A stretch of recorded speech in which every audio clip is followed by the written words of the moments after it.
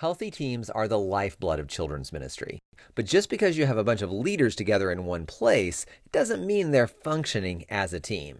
How do you help your team learn to play together and stay together? Well, that's what we're going to be talking about today on the Simple Kidmin podcast.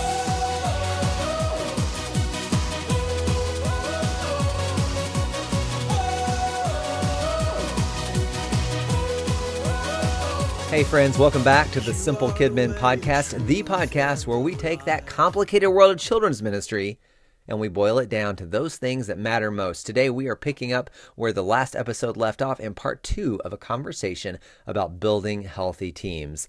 Sorry for the delay between episodes. I was hoping to get back with you in a couple of weeks right after the July episode, but summer happened. Super busy, crazy time at church, super busy, crazy time with my family. All was awesome and great, but not a lot of opportunities for podcasting. But now we are back to school, and I'm back to the microphone, and we can continue talking about building healthy teams. Okay, in the last episode, we talked about recruiting healthy team players for your team, and we talked about the characteristics of what to look for and what to coach in people once you have them on your team. We also talked about how to place them in the right roles and to help them to use their gifts and their wiring so that they can be functioning in the right spot on your team. But today we're going to start off talking about a constant challenge for team leaders, and that is helping your teammates to think as a team and not just as individuals. Now, by nature, most people just think about whatever's in front of them. This means that left to our own devices, even the most talented people will do a fantastic job in their own area, regardless of how it affects the overall team. This means that someone could knock it out of the park in their individual ministry role in your children's ministry, but they could do it in a way that hurts the overall team's success.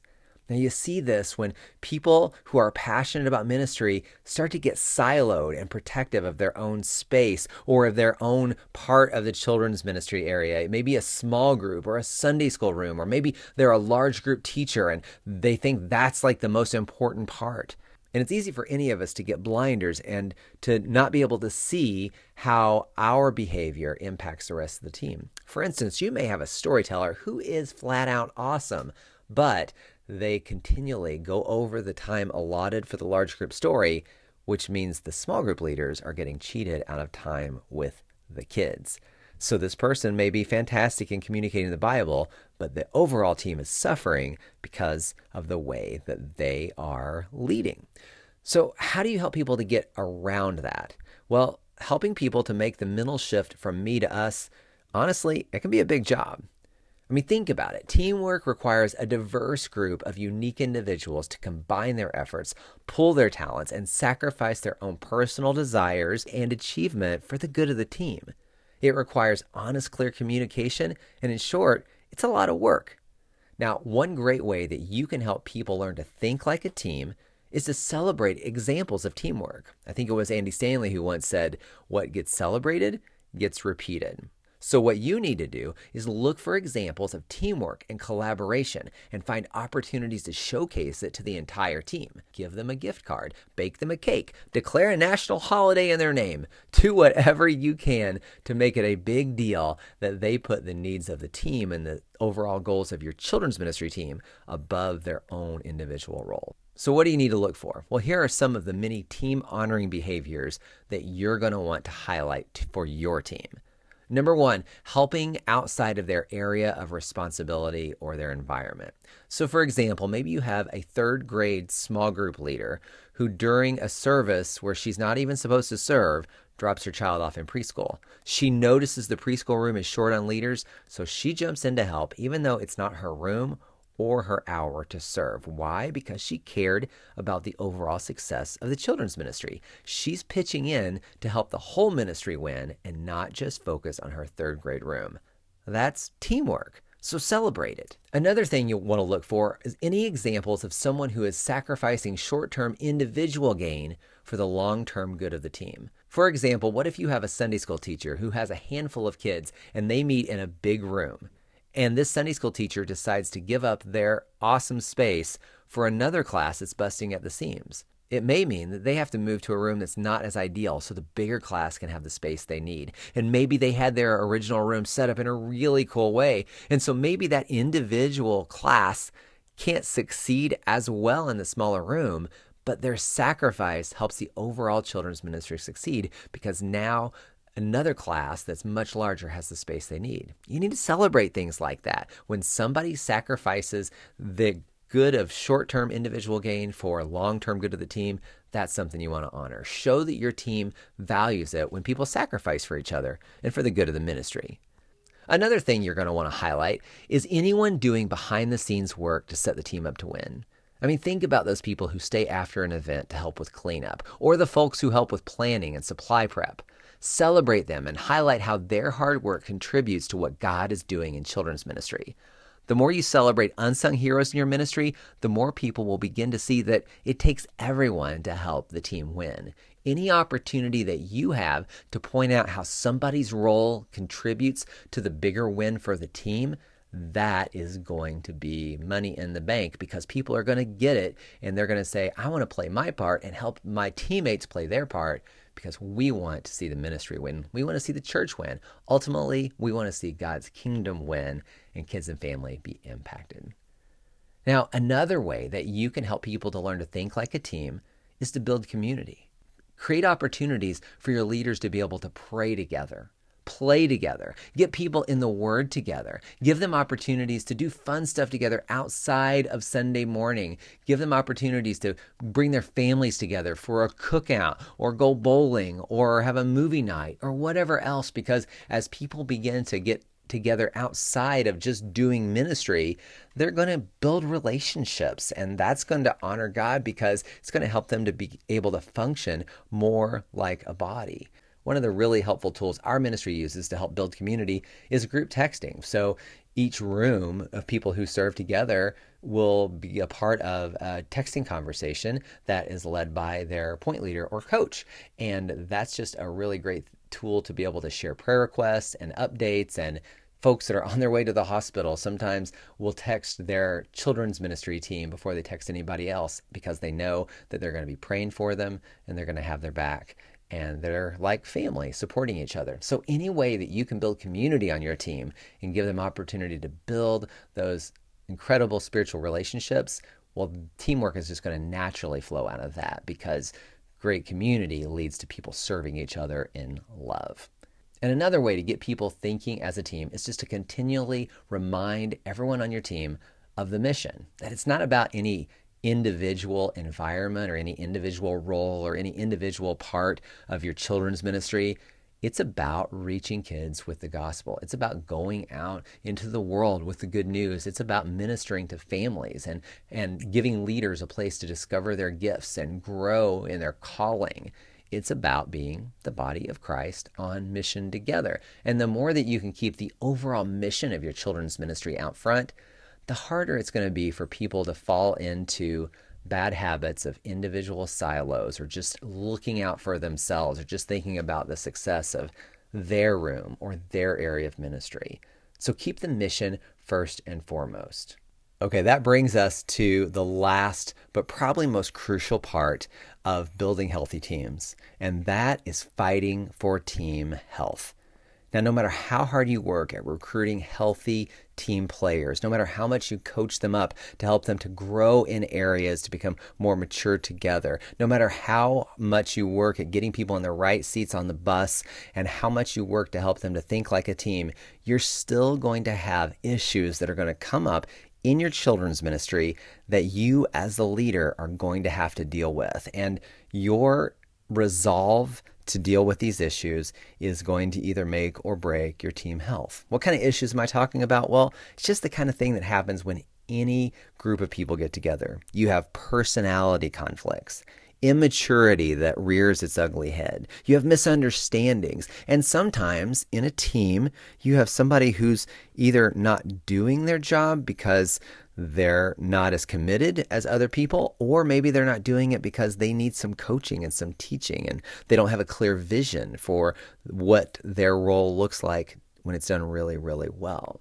And sometimes these conflicts can bubble underneath the surface. Other times they can explode into a really big deal. And it is up to you as the team leader to be able to deal with the underlying issues of dysfunction on your team. I mean, the fact is that all teams, inside and outside the church, are made up of sinful, broken people like you and me. And sometimes our sin and our brokenness and our baggage gets in the way of our ability to contribute to an amazing team and be able to help the whole team move forward together. That's why each of us as team players and as team leaders, we have to make an intentional choice to fight for the health of our teams. Fighting for the health of our teams often means being more vulnerable and honest and courageous and open than many of us are naturally comfortable with. But team health and the results of great ministry are totally worth it. So have the hard conversations. When you see someone's attitude or actions or words affecting the health of your children's ministry team, address it privately, but immediately. If one teammate's always running late to meetings or to serving on Sunday, talk to them about it and how it affects the rest of the team who has to either wait around or cover their area because they're consistently late. If someone isn't doing what they said they would do and the rest of the team suffers for it, address it. If you sense underlying tension between team members, get them together and talk about it. Team health is always worth fighting for because great, healthy teams honor God and do amazing kingdom work together. Now, this is a really personal issue for me because some of the hardest times in ministry have been the result of me not being great at fighting for team health. And so over the years, I've learned so many lessons the hard way, and God has grown me and helped me to get to a place where I am fully committed to doing whatever it takes to fight for the health of my team. So here are just a few tips to boil all of this down. Number one, champion team health. As the leader, you have to own it. You have to fight for it. You have to pray over it ferociously. The enemy wants to divide and distract from the great work that your team is doing in children's ministry, and you can't let him have your team. You can't let him have the influence that your team can have over your kids and your family. So get on your knees and bring God into the fight. Number two, be rock solid in your identity in Christ. If you're prone to people pleasing, you're going to struggle to lead a healthy team. As a young leader, I was really insecure, and that made it hard to speak truth to people. And until I overcame that by drilling down into my identity in Christ, I could not lead our team to health. Number three, have hard conversations. Resolve conflict biblically. One of the hardest lessons I ever learned as a leader is you get what you allow. And if you allow divisiveness and misalignment on your teams, you're going to have no one to blame but yourself. And that was the case with me. You have to have high standards for excellence in your ministry and hold people to that with gentleness and love, but also by being firm in the truth. And when people are causing division in your ministry, you have to confront that immediately. When people aren't doing their roles well, you have to sit down and talk about that and see how you can help, or maybe if there's a better place for them to serve. The last thing to remember is to keep the mission the number one thing. Remember what God has called you to. He's called you to welcome kids in Jesus' name. Let the little children come to me, Jesus said, and do not hinder them. So it's up to us to leverage our teams to help kids to come to Jesus, to support parents in their discipleship at home, to come alongside of them, and to fill in the gap for kids who don't have great spiritual parenting at home. Our calling is too great. It is too important to let divisiveness on our team get in the way of great children's ministry. So when you keep the mission the number one thing, God will use that to give you courage to have the hard conversations, to be rock solid in your identity in Christ, and to champion team health no matter what. I always think about the story of Nehemiah when I think about fighting for team health. Think about Nehemiah. God called him to a great work. The city of Jerusalem was in disgrace, and as a result, God's people, God's kingdom was in disgrace, and God called Nehemiah to rebuild it. But Nehemiah had critics. He had enemies. He had people who were divisive, people who were determined that they would not succeed. He had people who were actively working against him to thwart the mission. And in the same way, we have an enemy who is actively working against us and our volunteers to thwart the mission of children's ministry. And so Nehemiah had to adapt a whole new strategy because he was under attack. Here's what it says in the NIV in Nehemiah 4:15-18. Nehemiah says, when our enemies heard that we were aware of their plot and that God had frustrated it, we all returned to the wall, each to our own work. And from that day on, Half the men did the work, while the other half were equipped with spears, shields, bows, and armor. The officers posted themselves behind all the people of Judah who were building the wall. Those who carried materials did their work with one hand and held a weapon with the other, and each of the builders wore his sword at his side as he worked. Now think about that, guys. While we're building, we also have to be on guard. We have to be ready to fight for team health, to stop what we're doing and have conversations, and to look for places where our team needs us to help them to not just learn to think like a team, but to function like a team and as the body of Christ. But I'm telling you, after 23 years of children's ministry, I have learned that sacrificing my own insecurities, that working on my own identity in Christ, that developing conflict skills, it's all worth it, because getting to be a part of what God is doing in the lives of kids and families, there's nothing like it. Children's ministry is such an amazing place to serve because we get to impact kids, parents, and leaders, but we can't do that if there's dysfunction that is crippling our team or getting in the way of accomplishing the mission. And that brings us to our simple takeaway today. Our simple takeaway is healthy teams are worth the fight. And the Bible verse that I want us to focus in on is John 13:35. By this, everyone will know that you are my disciples if you love one another. In other words, the evidence of our relationship with Jesus can be shown in our relationships with our fellow believers in the body of Christ, our team. And when people begin to see that your team is a team that honors Jesus and relationships are healthy, and when it's not healthy, that you will be committed to working through hard times with your leaders, they'll begin to see the evidence that Jesus is working in your midst. And that's contagious with the kids and with the parents and with other leaders. And I will say too, a great side benefit of team health is it makes recruiting leaders a whole lot easier. If they know they're coming into a healthy community of believers, then that's a lot more attractive than situations where people are in ministry silos and are just out for their own kind of little area of ministry and are competitive with each other and maybe are harboring some undercurrents of resentment or conflict that hasn't been dealt with. All of that stuff is no good at all. It has no place in our ministry. But when we're fighting for team health, well, that's attractive to new volunteers because they want to be a part of that kind of community of people who are on mission, loving each other, loving kids and families, and serving Jesus together. Okay, guys, that is my soapbox for this time around. I hope this helps you to really think about what you can do to champion team health in your church. And if you're facing an issue that just seems overwhelming right now, let me just remind you, God is bigger. I have faced so many times where I felt like there was some kind of a relational struggle or obstacle or some dynamics that were going on that I thought, there's no way we're going to get through this, and I'm not courageous enough to deal with it. But here's what I found out. My God's bigger, and He helped me to have the hard conversations. He helped me to do the hard work, and He moved on people's hearts until we got to a better place. And so I just want to encourage you in that if it's unhealthy right now, it can get better with God's help. It can get better because God loves His church, and He will fight for it for unity, and He will fight for it to help His kids know Him.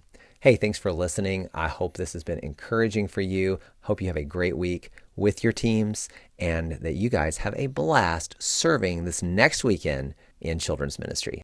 I'll see you back here next time for Simple Kidmin.